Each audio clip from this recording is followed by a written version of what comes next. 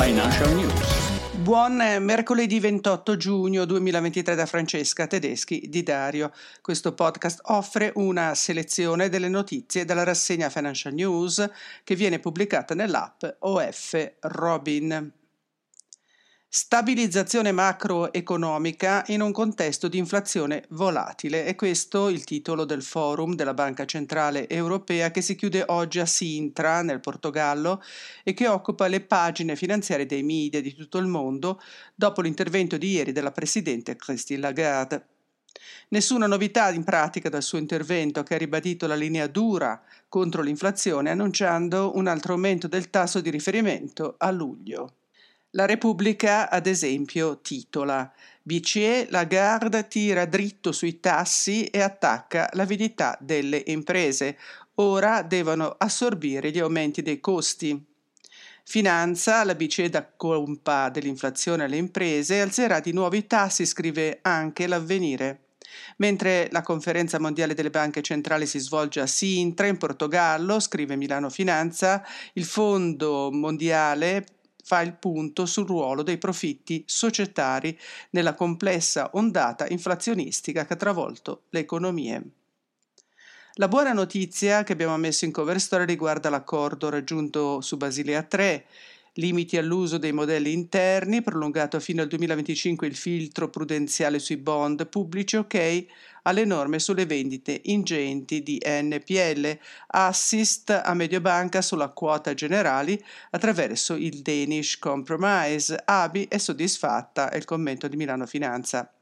Ricordo che in base alle norme bancarie dell'Unione Europea, note come compromesso danese, perché approvate nel 2012 quando la Danimarca deteneva la presidenza dell'Unione Europea, le banche sono autorizzate a pesare il rischio dei loro investimenti assicurativi invece di dedurli dal capitale.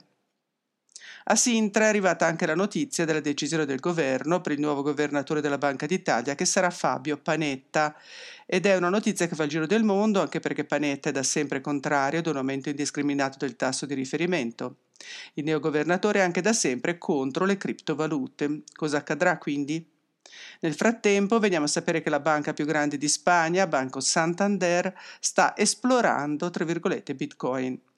E si fa sempre più numerosa la truppa che sta cercando di fare approvare un ETF su Bitcoin Spot, ovvero che acquisti direttamente a mercato Bitcoin e che lo detenga in portafoglio, vendendo poi quote sui mercati regolamentati.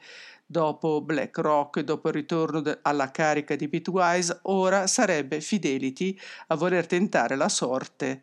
La notizia è però per il momento ancora da confermare, scrive criptovaluta.it. Ieri si è scritto molto anche di droghe. L'incontro di San Patrignano Links for the Future, insieme per istituire un futuro, che si è svolto nella comunità all'indomani della giornata mondiale contro le dipendenze, è stata l'occasione per Intesa San Paolo per lanciare il suo crowdfunding per 300 nuovi alloggi in comunità. L'approccio alla intelligenza artificiale Bigger is Better sta esaurendo la sua strada, scrive l'Economist. Se grande è bello, più grande è meglio. Questo gigantismo però sta diventando un problema. Più il modello è grande, più costa farlo funzionare. All'inizio di quest'anno la banca Morgan Stanley ha ipotizzato che se metà delle ricerche di Google fossero gestite da un programma di tipo GPT, l'azienda potrebbe spendere altri 6 miliardi di dollari l'anno. Se si vuole che i modelli continuino a migliorare, quindi, i loro creatori dovranno trovare il modo di ottenere maggiori prestazioni con meno risorse. E questo è tutto per oggi. Ricordo agli abbonati di OF di scaricare la bussola retail con la bussola web e la bussola SG di giugno da ofcloud.it. Vi invito ad abbonarvi se ancora non l'avete fatto. Chi non vuole farsi battere dalla concorrenza deve conoscere ciò che fanno e pensano i propri competitor, e con l'app OF Robin, oltre che con i database prodotti bancari e assicurativi con il report della serie La Bussola, lo si può fare in modo semplice e immediato. Buona giornata, buon lavoro a tutti, a domani.